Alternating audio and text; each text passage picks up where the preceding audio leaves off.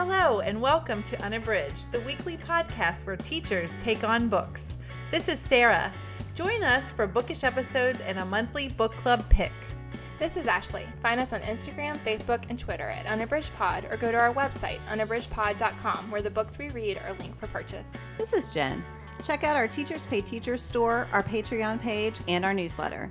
Please rate, review, and subscribe on Apple Podcasts to support us. You want opinions about books? We've got them.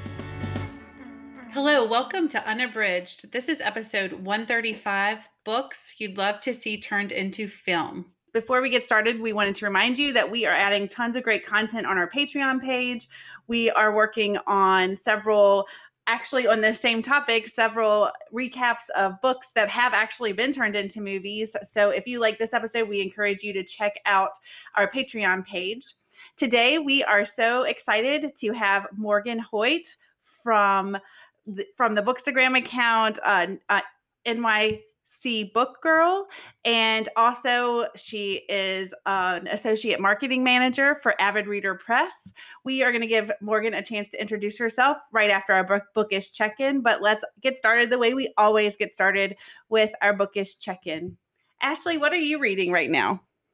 Yeah, so I guess this is appropriate for the books that have been adapted conversation, but I am currently reading Sally Rooney's Normal People. I hadn't read her books yet, and so I borrowed this one a while ago and had been meaning to get to it, but like so many books that are on my shelf, I often don't get to them until there is an external need, and in this case, Jen and Sarah will have talked already about the adaptation, the pilot that is on Hulu, and I am excited to watch that. So I wanted to read first, and I'm really enjoying it so far. I'm interested in the way the characters are building. It is funny. I'm loving the conversations, and I really like the commentary about private life and public life and how those can be very different, and how navigating those can be really complicated. I think all of that is really interesting.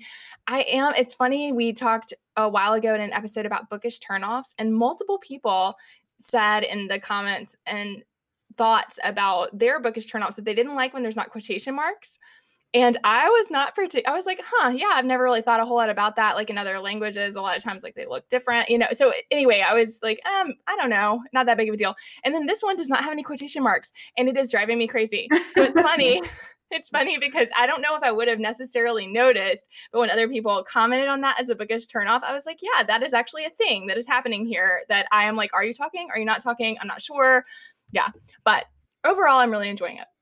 That is really funny. So when I used to teach the road, that was one thing students often commented on was the lack of quotation marks.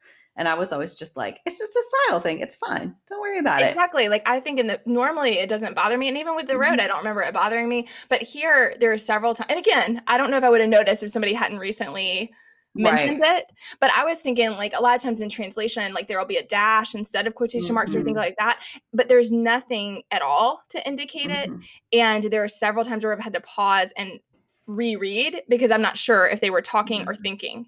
And that is just, been interesting. So interesting observation. But have you read that one, Morgan?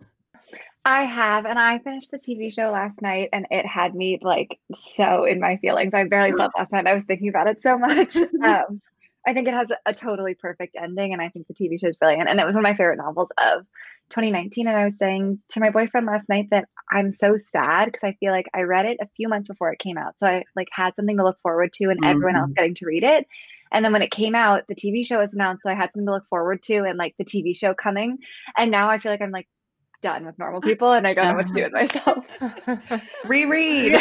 Yeah, honestly, it's about time. It'll have been like a year and a half, so yeah, I'll be open it up again. I'm really excited to start. I've been waiting to start, so it's very fresh in my mind before we talk about it. But I have heard nothing but good things, so I'm so excited to watch. Yes, me too. Yeah. It's so beautiful. You guys are. I think you'll love it. It's heartbreaking.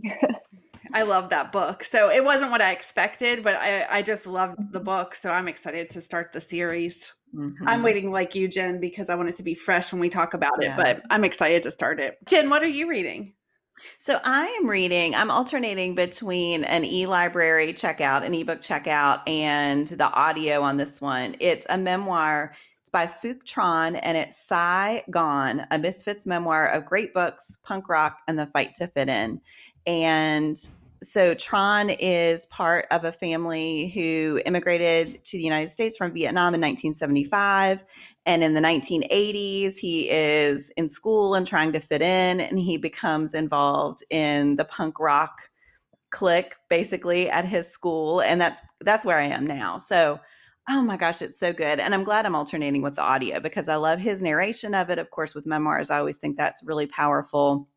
But he also he loves literature. And so sprinkled through the book are all of these connections he's making between his own life and classic literature, which he's also reading in an attempt to find a way to fit into American culture. It is just brilliant so far. I'm really loving it. That sounds interesting. Morgan's nodding. Have you read that one? No, but it's been on my list of things I've been interested in, but kind of like Ashley, like I'm needing that kick to like actually start it. So that might have been the kick. Yeah. Oh, I really like it so far. And it's funny. It's that perfect balance, as I think a lot of memoirs are, of funny, but also just really poignant. And you can see his parents really trying to do the best thing for their kids, but sometimes they don't handle things in the best way. And because he is looking back on his childhood, he understands now why his parents did some of the things they did. But when he was a kid, it was really hard for him to understand. Yeah, it's just all the good things. I really love it. That sounds really good. Yeah. Morgan, what are you reading? So I'm reading 3 books because I can't not be. I'm about to finish Godshot by Chelsea. I want to say Biker. I'm not sure how she says her last name, but I'm loving this book. Coming of age story about a girl in a cult. So it's, fascinating and dark, and she's kooky, and I've just absolutely loved it. It also takes place during a drought, so it's like very hot. So it feels right to be reading for this time of year. But I love a cult book, so this is a great one. And then I'm reading a collection of short stories by Lori Moore. She's like one of those authors who's always floated around on my periphery. And then I read her novel, Who Will Run the Frog Hospital, on Saturday and loved it. And I had the short story collection. And so even though I was already in the middle of 2 books yesterday, I just picked it up, and I'm 4 stories in, and they're funny and witty and very, very cool. And she writes music in a beautiful way. So like all of them reference music. And I'm so interested in Saigon because I love a music story. So I think that that's wonderful. And then I'm listening to All Adults Here by Emma Straub, which is so fun. And I'm just like having the best time. I'm almost done with it. But it feels, like kind of whimsical, and it's like family nature of it. And in being in quarantine and like coming back to live with my parents during this time period, I'm like really feeling that vibe of this family that all lives in this small town, or is all like ending up in the same place at once. So that one's been really fun, and I'm like very eager to find out what's going to happen in the end. Oh, great. I've seen that everywhere. Yeah. It's like just as fun as I wanted it to be. I like picked it up when I was like, I need something that's like going to just like kind of zip along and like be happy. And it's great. And I've never read any of Emma's work before, though I'm really a fan of her as a person. So I am happy to dive in. Oh, That's awesome. And I love Lori Moore. I haven't read her novel, but I love her short stories. She's just a really brilliant writer. Yeah, it's amazing what she can fit into like a 20-page experience. So I like have already added to my cart on Bookshop like all of her other books. So we'll see. Did you read Mikkel Jolé's Hollywood Park? You said you love a cult book. No, I need to read that one. Oh, it's a memoir, and I listened to that one. I was able to get that from Libra FM, and oh my gosh, it is just astounding the way he portrays. Like, he starts when he's quite young, and he writes from the voice of a child who is hearing all these words floating around but doesn't totally understand them. And then as he comes to understand, his parents were both in a cult, and he was separated from them until I think he was like 4 or 5, because the cult didn't believe that parents should raise their own children. And then they leave and they try to get him back in the family. And it's just about what growing up in sort of the aftermath is like. I've talked about it on the podcast before. I'm like major advocate for that book. I'm immediately writing the name of that down. I feel like I've been into like cult stories since like 17 magazine used to have those dark portions in the back where they would be like, I escaped from a cult and here's my story. And then 17 got like way more boring later on in time. So definitely that calls my name. But I also love Arcadia by Lauren Groff and The Incendiaries by R.O. Kwon. you I guys love need other cult books. Incendiaries. Yeah, I felt like that was a really powerful story. Yeah, I love and those it's books. fun to be like in that age bracket of a cult where like the people have kind of chosen to be there as opposed to like the other stories of kids, like which God Shot is one of like someone being born into it. Yeah. So Another great one. Sorry, I'll do one more. Yeah. Lawrence Wright's Going Clear, Mm. Scientology, Hollywood, and the Prison of Belief, I thought was brilliant. And I was really intrigued to see he has a book out this year, a fiction book.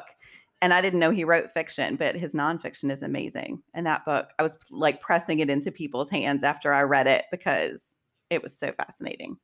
And that was another one where he had chosen to join, but then had left. And yeah, Morgan, you're nodding. Did you read that one or? No, I haven't, but I'm always interested in memoirists who then later write fiction. Like, I think that that's such an interesting transition and one that's so hard to do super successfully. But like, I discovered the other day that Jeanette Walls has some novels, and I was like, all I know of you is The Glass Castle. Yeah. What?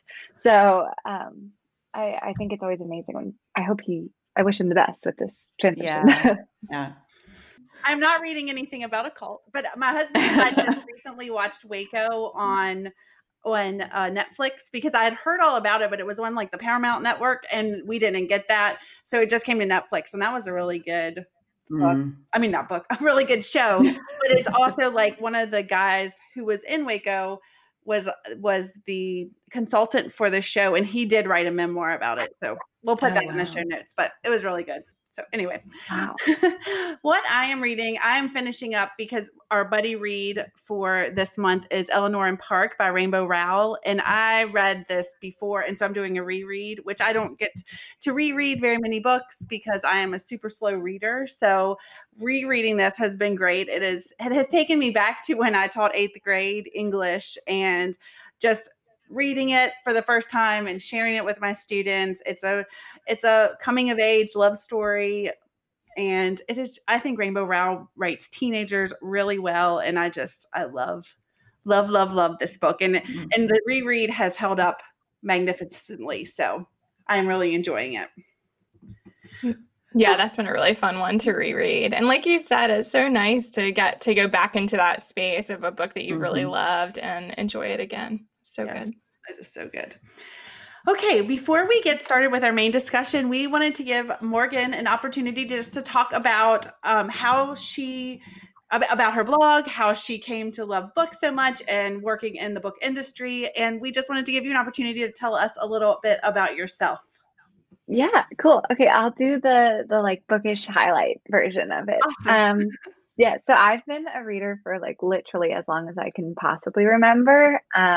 I feel like there's like actually no better feeling than that moment when you can first read a chapter book all on your own and like you have that ability to unlock those worlds and to pick what you're going to read. And like my parents were like pretty critical of us, like when we, not critical, but like stricter when we watched TV and things like that about what we were allowed to watch. But I was really allowed to read absolutely anything. So that was always like just my escape. And then I went to college and I studied theater and English, my two great loves. And I like did my thesis on adaptation from books to theater. Like I really just melded the worlds in every way possible. When I graduated from school, I came to New York to work in the theater industry and I worked for a Broadway producer for almost 3 years. Her name is Jill Furman. She's one of the producers of Hamilton and she is like the coolest. I love her so much. So I had a great time working in her office and I was her assistant and then promoted to her associate, but it was just the two of us in the office. And I really felt within the first like 8 or 10 months, like I needed a project that was all my own outside of what we were working on at work. And I had been reading a ton. I'm the kind of student who can't go to class not having done the reading. So I didn't do much reading for pleasure in school because I was like just so diligent about reading everything that was assigned, which was wonderful. I found amazing books that way. But once I graduated and I saw how many books were being released every week, I was like, how do you ever get this done? So I was just like reading like a mad person, all these current releases. And I started to kind of dig into the Bookstagram community. And I was like, oh, there are people on here who are posting about books and talking about books. And like, I love photography. I love reading. I feel like I could do something like this. So actually almost 3 years ago, like within a few days, I was up here Memorial Day weekend and I was talking to my brother and my best friends. And I was like, I kind of feel like I want to like start an Instagram account and I have this handle in mind and it's available and it's the first one I looked for. So it kind of feels like fate. And they were like, go for it, do it. So I started NYC Book Girl. And it was really just like me and my iPhone and like taking photos of the books that I bought for myself at the time. And then it kind of quickly grew into this whole other thing. And now it feels, as much as it's my passion project, it's become also like a business that I run, and a brand that I've cultivated. And I've just absolutely adored doing it. And I've made amazing friends, both virtually and in person because of it. Being in New York, I was kind of, like centered between like the PRH office was 5 blocks north of us and the SNS office was like a few blocks east. And all of the people behind the corporate Instagram accounts were like, honestly, and particularly like women my age who were reading and living in the city. And so I just like started this group of friends from it. So it brought all these wonderful things into my life. And then as I started to talk about myself more on the platform, my Instagram grew and like my numbers grew pretty quickly. And then I was in this position where I was like, I knew I didn't want to be a Broadway producer. Within the first year of like seeing my boss do that job, I was like, this is amazing. And the work she does is incredible, but it's not where I see myself going.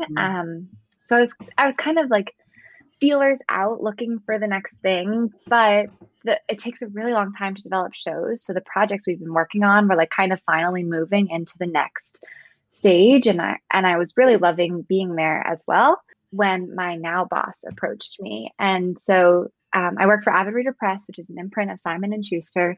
And Simon & Schuster has 5 imprints and Avid is the newest one. So when they were starting Avid last summer, also almost exactly a year ago, my boss sent me an email and I'd read an advanced copy of the first book they were going to publish, which was Three Women by Lisa Taddeo. And I loved it. And she had like written to me and she was like, hey, we're starting this new imprint. This is our first book. It's nonfiction. I know you don't really read nonfiction, but I promise this one reads like fiction. And like, it's all about like women. And, you talk so much about female empowerment and you should read it. And I was great. Sounds good. Read it, loved it. And then, so she and I had been in touch about that. And then she wrote and she was like, I don't know if this is like totally out of left wing or if you're not looking for anything, but I'm hiring for this position and it's going to be title marketing and consulting with our authors on their social and running all of our social channels. And like, would you want to have coffee? And I was like, I don't know. I guess I do want to have coffee. So we had this like great coffee date. We were together for an hour and a half. And I knew my friend Kelsey, who now works at Penguin Random House, had worked with Meredith, my boss. And I just like knew Meredith was the coolest. And so I already had a sense of that going in, but we just immediately clicked and I was really interested in what they were doing. And then she was like, we'd love to have you come in and meet the team. And so I met our publisher, Jofi, and our editor-in-chief, Ben. And within like 10 minutes of that first meeting, I was like, these are the people. This is the thing. They want to do like exactly what I want to do. They have a vision for what role social media will play in this imprint, and which is exactly the kind of social media I like to execute. Like one that really feels like a community of readers and not just about, pushing our books upon you, but like creating a place for people to come and like laugh and share their like bookish traits and things like that. And just like within the name Avid Reader, it's like built right in there. So that was awesome. And so I just like kind of went for it. I knew I had this night, this was like a Monday morning, and my roommate and I met up that night and we like poured wine in water bottles and like walked through the city and just talked about it for like 2 hours. And at the end of this conversation, I was like, if I get offered this job, I'm taking the job. And then the next morning I got offered the job. So it was like, just like, yeah, so wonderful. And so I've been there for about a year now. I really jumped in with like the like surface level knowledge of the publishing industry I had from running an Instagram account, which is honestly nothing compared to like the layers and layers there are within the industry itself. But I've learned so much in the last year and it's been so fun. And we work on this incredibly small but tight and creative team where like everyone has an attitude of like, if we can make it happen, why wouldn't we make it happen? So let's just like go out there and get it. And we've worked on some books that have been like absolutely incredible experiences. We did this oral history of 9/11 called The Only Plane in the Sky that came out last September, and it's coming out in paperback this summer. And that was like just absolutely the best. And I loved working with Garrett Graff, the author of that, working with him, still working currently. So yeah, it's been great. And I've really like spent the last year trying to figure out how to balance the work I'm doing with NYC Book Girl and the work I do with Avid. The social media channels are like so different from one another that I never feel like I'm robbing Peter to pay Paul. It's more about like the hours in the day it takes to inhabit both spaces. But that was not the briefest version, but that's my journey so far to here. That's awesome. That's amazing. I'm fangirling so hard because you said Hamilton. Yeah. And then you mentioned Three Women, which I thought was it is an absolutely phenomenal book. And so, I'm just like in awe right now. Three Women has been so fun to work on, like to come out into the world in such a bang in that way. And I think Lisa's, such an incredibly talented writer, and we have some more of her books that we'll get to work on in the future, which has been so fun. But like Three Women is one of those books meant to spark conversation. And so it's been really cool to see that conversation unfold over the past year, in book clubs and online and with Lisa and these like cool virtual events we've been doing recently, things like that.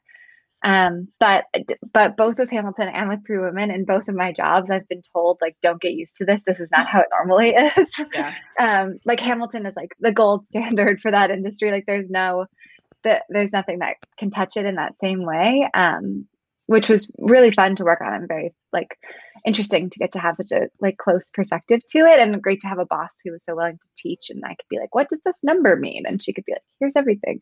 And then with Three Women, like, I don't know, like not many books make a splash like that with the debut author and like that first way.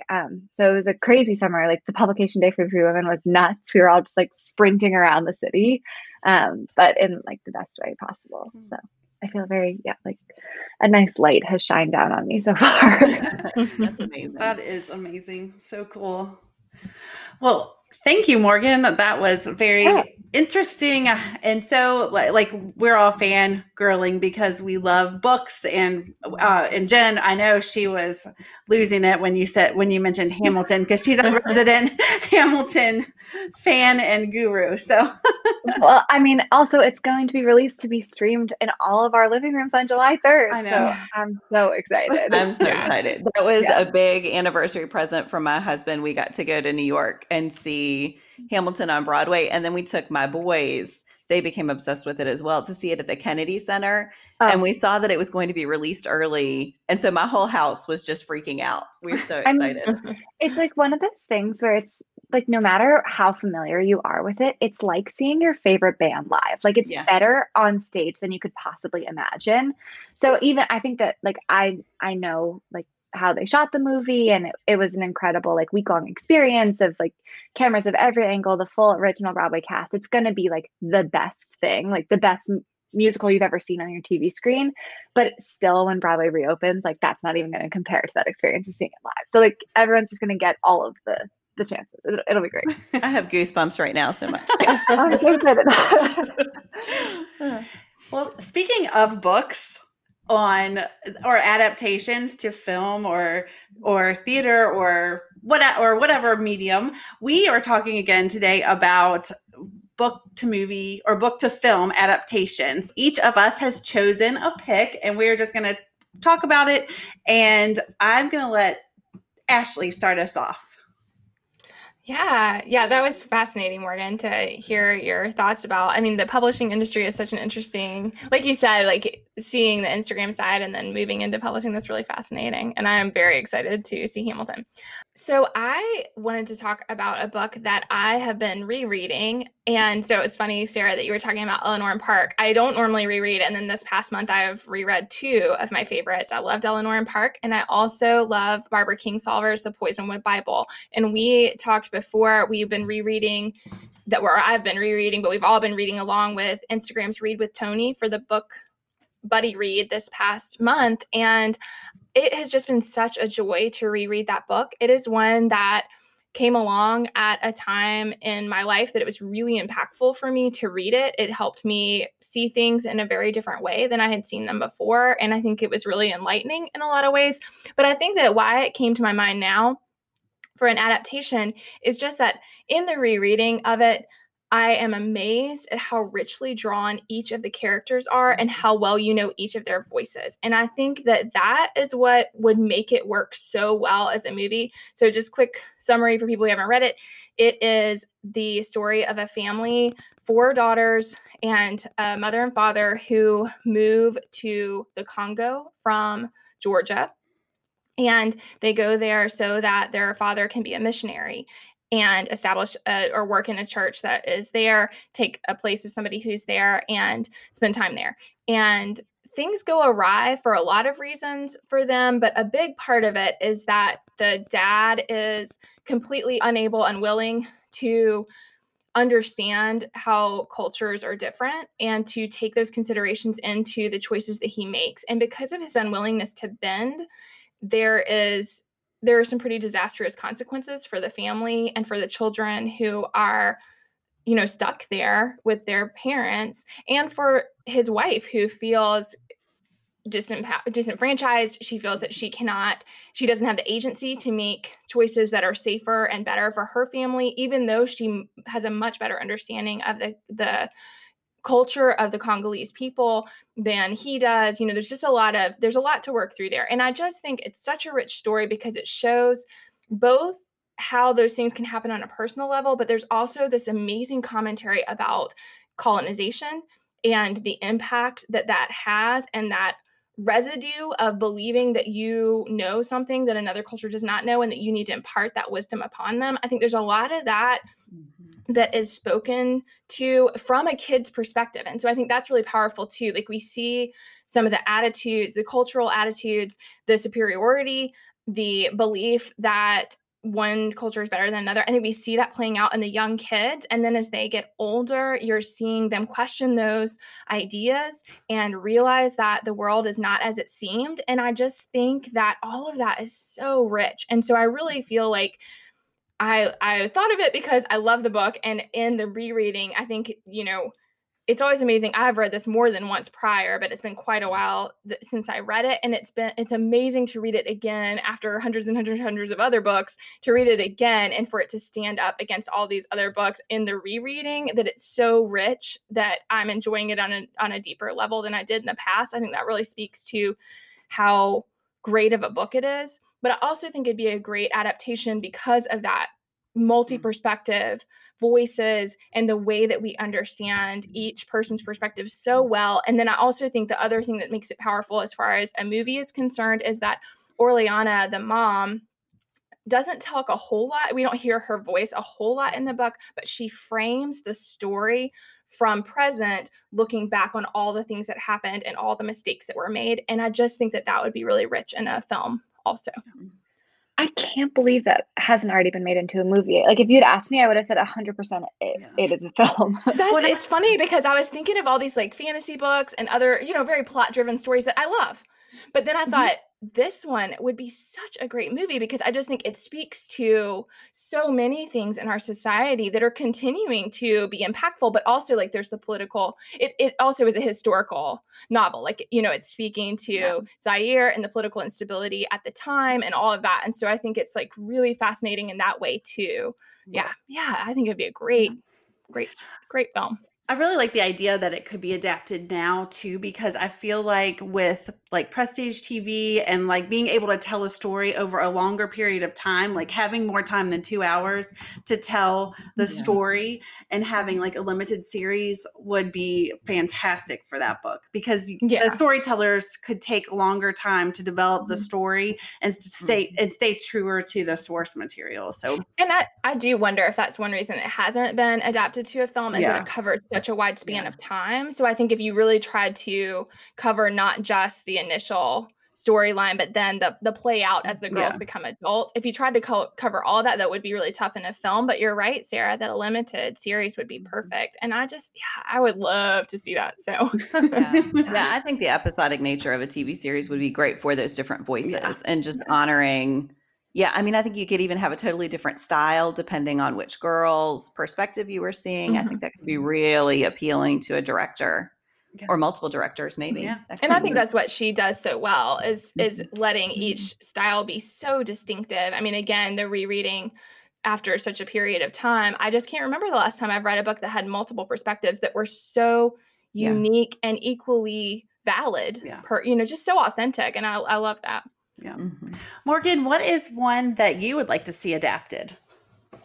Okay, so I have so many ideas for this category. I will limit myself to one, but I was thinking about, at first I started thinking about what books to film adaptations, I think do it really right. Like I love The Hate U Give. I love To All the Boys I Loved Before. I think that YA is like one where you can like really lock in that like poppy visualization of like what a book gives. Like honestly, Eleanor and Park would make a great, Yes. but not going there. But then the other thing that I think like really succeeds is when you get to see like the beautiful place when like a story is like really localized. Like I think Call Me by Your Name is amazing. I think The Talented Mr. Ripley, which is an adaptation of a 50s crime novel that I actually don't think is a great book, but it is a terrific movie. It takes place on the Italian coast and like it's beautiful. So I'm pitching Wild Game, which is a memoir by Adrian Broder. Yeah, and it's set in the Cape. So I'm currently quarantining on Cape Cod, and so I think that that's what was like really bringing me here. But I like just like the sweeping beach scenes would be incredible. But the memoir itself is about Adrienne is a young girl. She's like 13 or 14. She's lying in her bedroom in Cape Cod, and her mom comes and wakes her up in the middle of the night and says, "Your father's best friend just kissed me." And then over the next decade, she like pulls Adrienne along with her as she carries on this affair. So I would like to see this adapted into a movie. I would like Greta Gerwig to direct it because I think she does mother-daughter relationships perfectly. Lady Bird is one of my favorite movies of all time. And I think it would just be like, you know, absolutely beautiful and like kind of one of those cool films where it could even jump in time, like between our narrator as a young woman and our narrator as like the girl she is when her mom first starts this. And the other thing is like I have gotten really into cooking in quarantine and I love a cooking story. And Adrienne's mom is a food writer. So throughout this memoir, there's like an incredible amount of food referenced in it and in the Wild Game that she is preparing for them for dinner. And I think the scenes of like the brutality of like chopping and preparing meat, but then also the like beauty of the dish when it's finished. Like I think that could translate incredibly well onto screen. I have like a very defined image of like exactly the house that they're in, exactly the dunes that the scenes take place on. Maybe that has to do with normal people and that there's like so much like beach work done that's also, you know, kind of like seeping into my brain. But yeah, I don't know. I just could see it totally working and I could see it being a true tearjerker. And there's a moment at the end of the memoir that literally made me stop and gasp. I was reading it while walking down the street. And I think that could play just as well on screen. So I'm just like writing it down because I love memoirs and I love food. It's the perfect, it's like a totally perfect book and it just like pulls you in and you will not come out until you have finished it. But I think it could really, really work. I think that would be amazing. I read that with a buddy read on Instagram and we just had the best conversation about that book and it's a tough book to wrap your mind around because of that situation. But yeah, and when you were talking about the food, I don't know if any of you watched the Hannibal series with Mads Mikkelsen, but I mean, he's cooking people because he's a cannibal, but he is this amazing cook. And it's almost like art, the way they film the scenes in the kitchen. And so I was having this very bizarre connection between her mom and Hannibal, which is problematic, but I do think it could be very much like art pieces in itself, those scenes in the kitchen. I agree. You know, like there's something, and like the way that the music would play into like how the shots were edited together. I think it could be like, it'd be amazing. Very cool.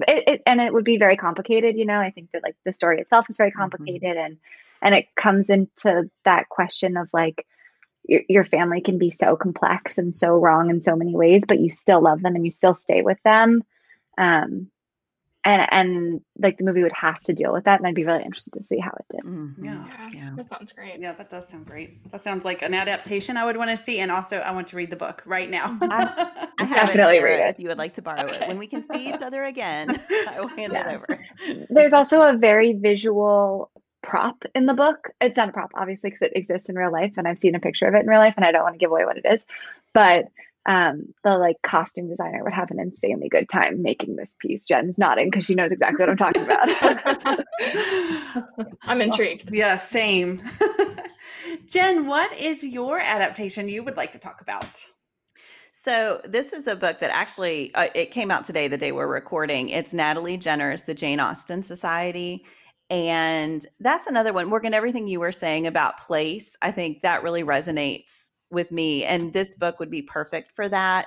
So this book takes place after World War II in a tiny village in England called Chawton.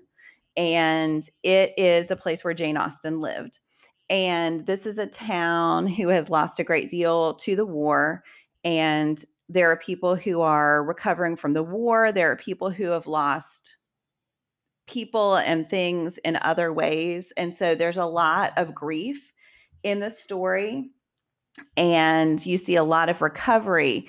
And one of the things as a book lover I loved most about it is the fact that Jane Austen is important because she lived there, but also her books play a really important part in a lot of these people's lives. And you see the way that her books can provide an escape for these people, but also help them to understand their own situations and their own identities more clearly.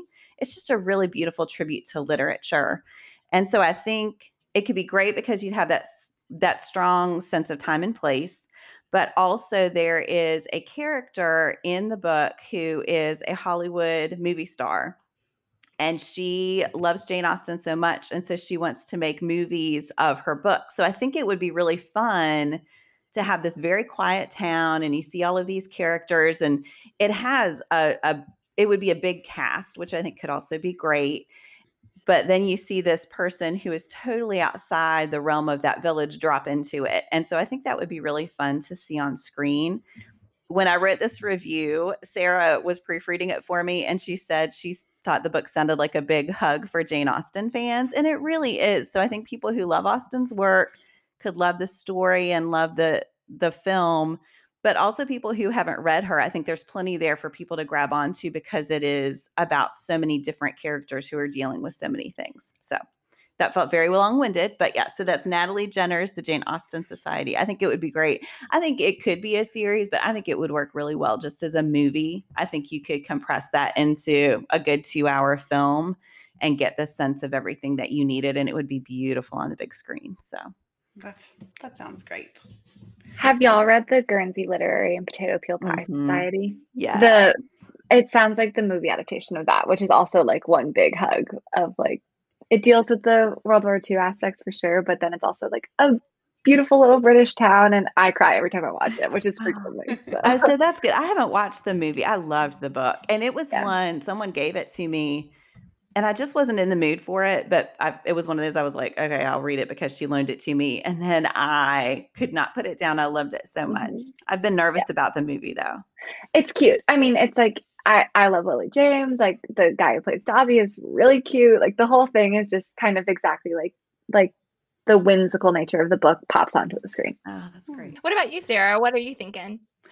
So I feel like my pick, or even all of my picks that I wrote down in preparation for this, is very reflective of the time we are in, because all of them are pretty, entertaining, fun books that I've read over the years that I just think would be great adaptations. So a lot of them are just either funny, romantic comedies, fantasy.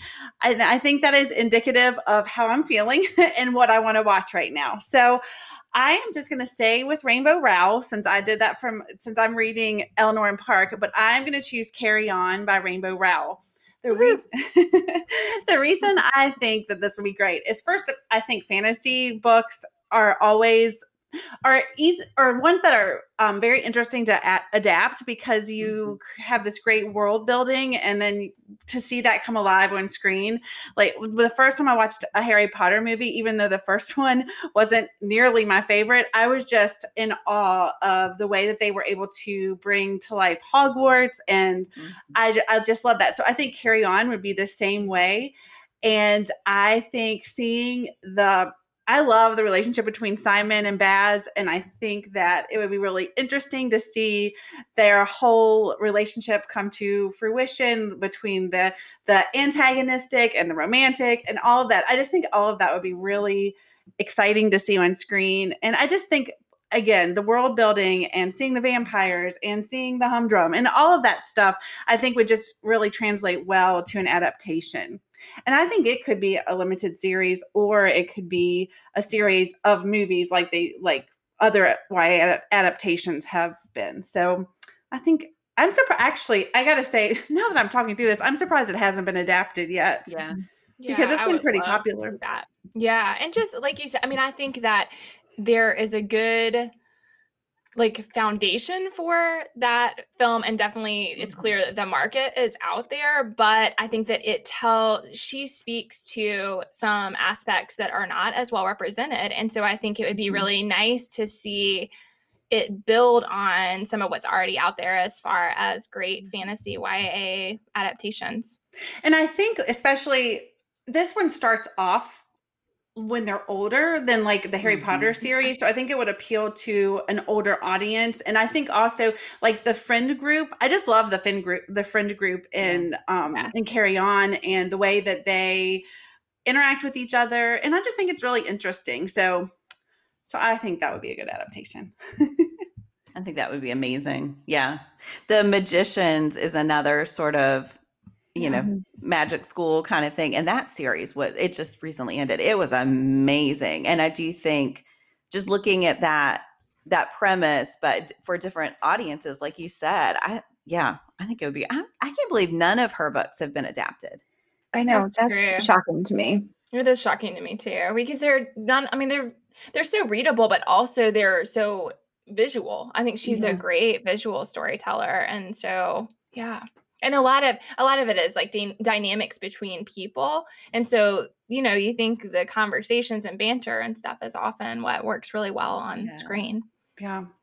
And also like there's a proven track record, and I think people are thirsty for a Harry Potter, like an adaptation like Harry Potter or even Twilight. I mean, even though those are not near, in my opinion, near the Harry Potter, like the level of execution of the Harry Potter movies, but still, I mean, to think about how successful they were, I think the market is ripe for some fantasy adaptations.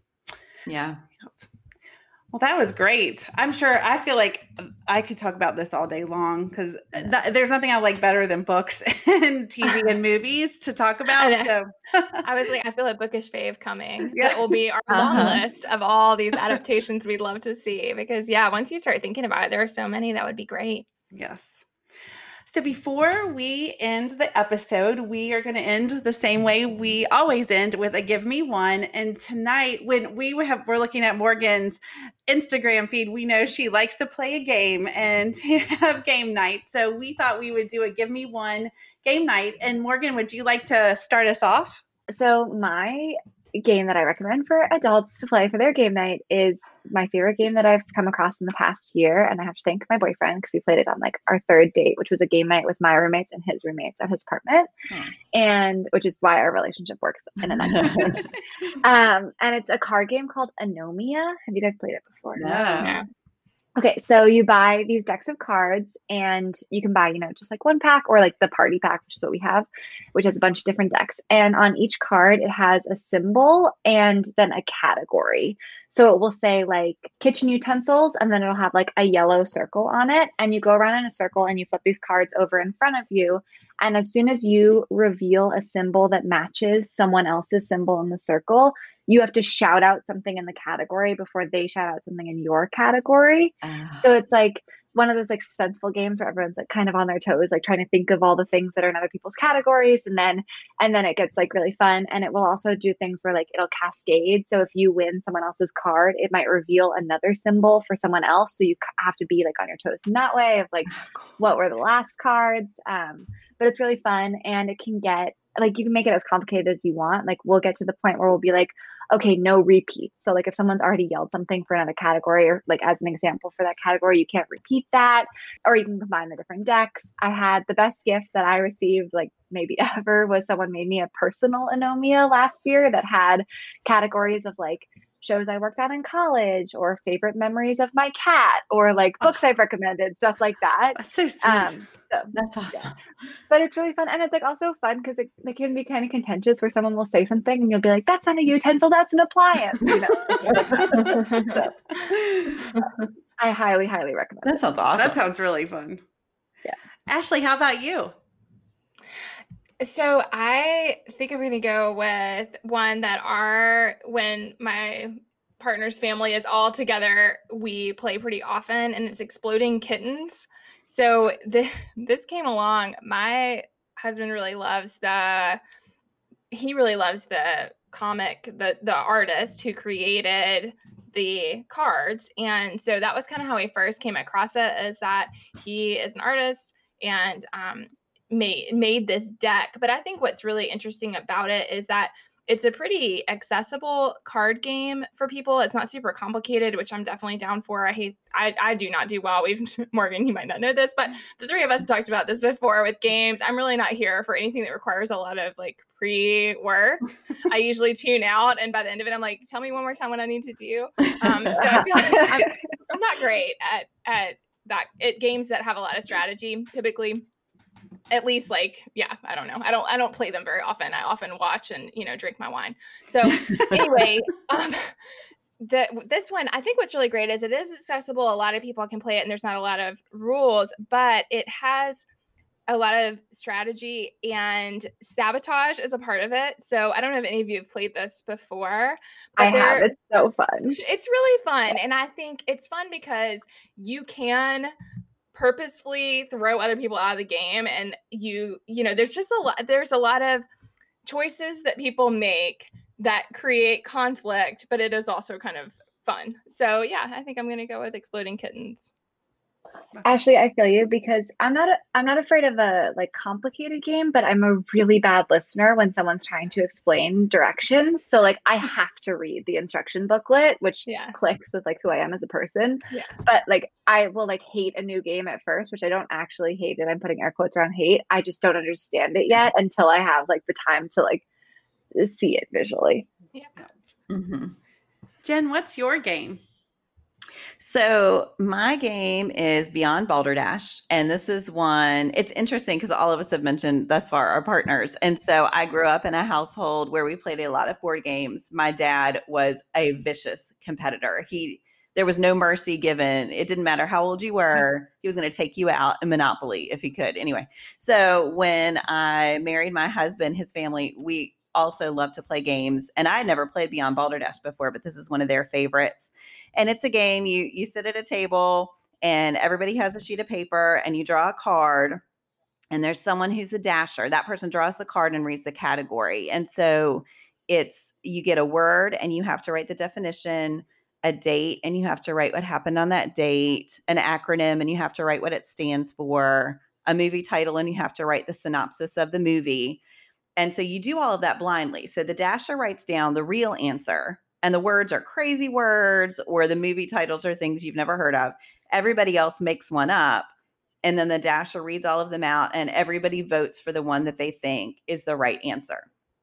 And so the first couple of times you're trying to get into the sort of conventions, like how are the movie synopses written and things like that. It is really hilarious. And so because we know each other well, we have to be careful. Like I tend to use bigger words maybe than the rest of my husband's family. So I'm like, okay, I have to have a synonym for this word and write down this other word. It's really fun.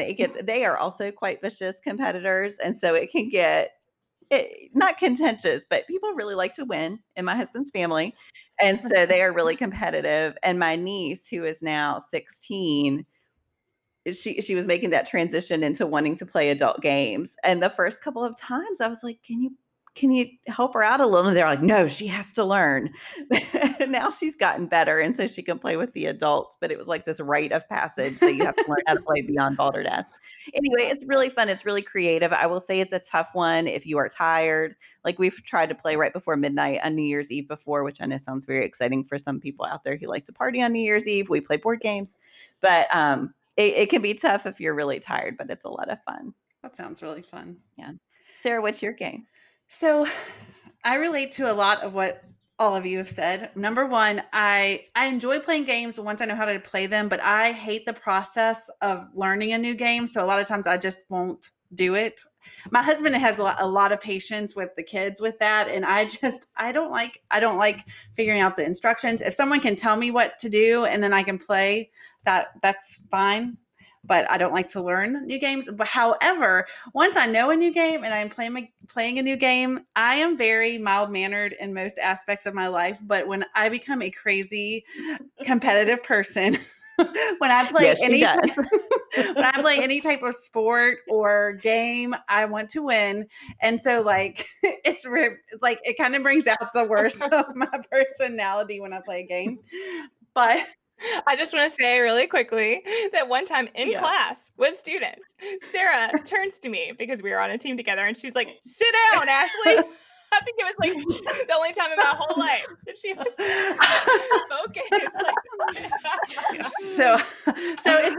And I was like, stop. And for the record, we did win. It's not a good look for me, I know. I loved it, friend. I loved it. So I'm going to go with a classic, which is Apples to Apples. Mm-hmm. We used to play this in college all the time. And often when my husband and I first got married, we would often have game night. But then once the kids came around, we couldn't do it as much. But so some of my picks, I was looking at everyone else's. I'm like, oh, mine are like collector's items now. But Apples to Apples is super fun. It is a game where there's a judge and he or she draws a card and puts it out and it has a word on it, and then everybody else throws a card in their hand that they think that judge will pick to pair with the card. And it can get really funny. And I have not played yet, but my sister was here and she played Cards Against Humanity with her friends, which sounded similar to this. And I'm really interested to play that. But I also know it is very adult themes compared to Apples to Apples. Yeah, I love that one. I love that one because I feel like it's like Apples to Apples, but much spicier, which is so I'm excited to try that one when we can be with each other again. But the reason I like Apples to Apples, it is very clear. Like the instructions are minimal and someone can tell me how to play and I can understand it and we can play within 5 minutes, which I like that. So we got a new one that we played with my cousins who are in high school called What Do You Meme?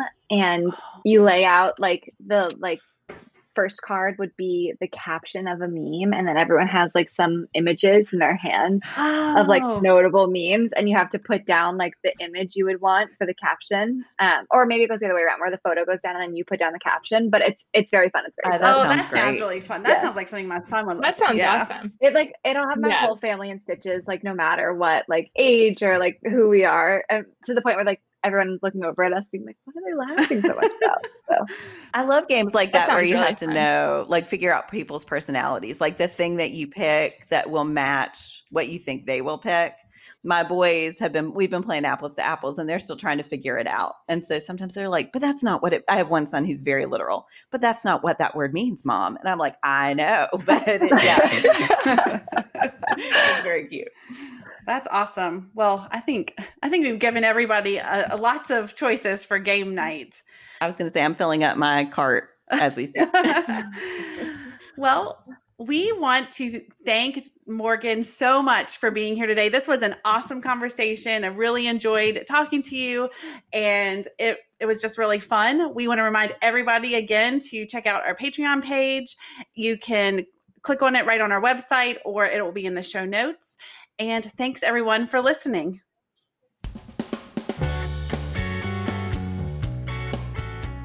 Do you have comments or opinions about what you heard today? We'd love to hear them.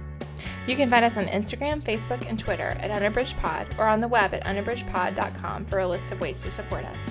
We'd like to thank Jared Featherstone, who composed our theme music, Strings of Light, and Katie Amy of Amy Photography, our podcast photographer.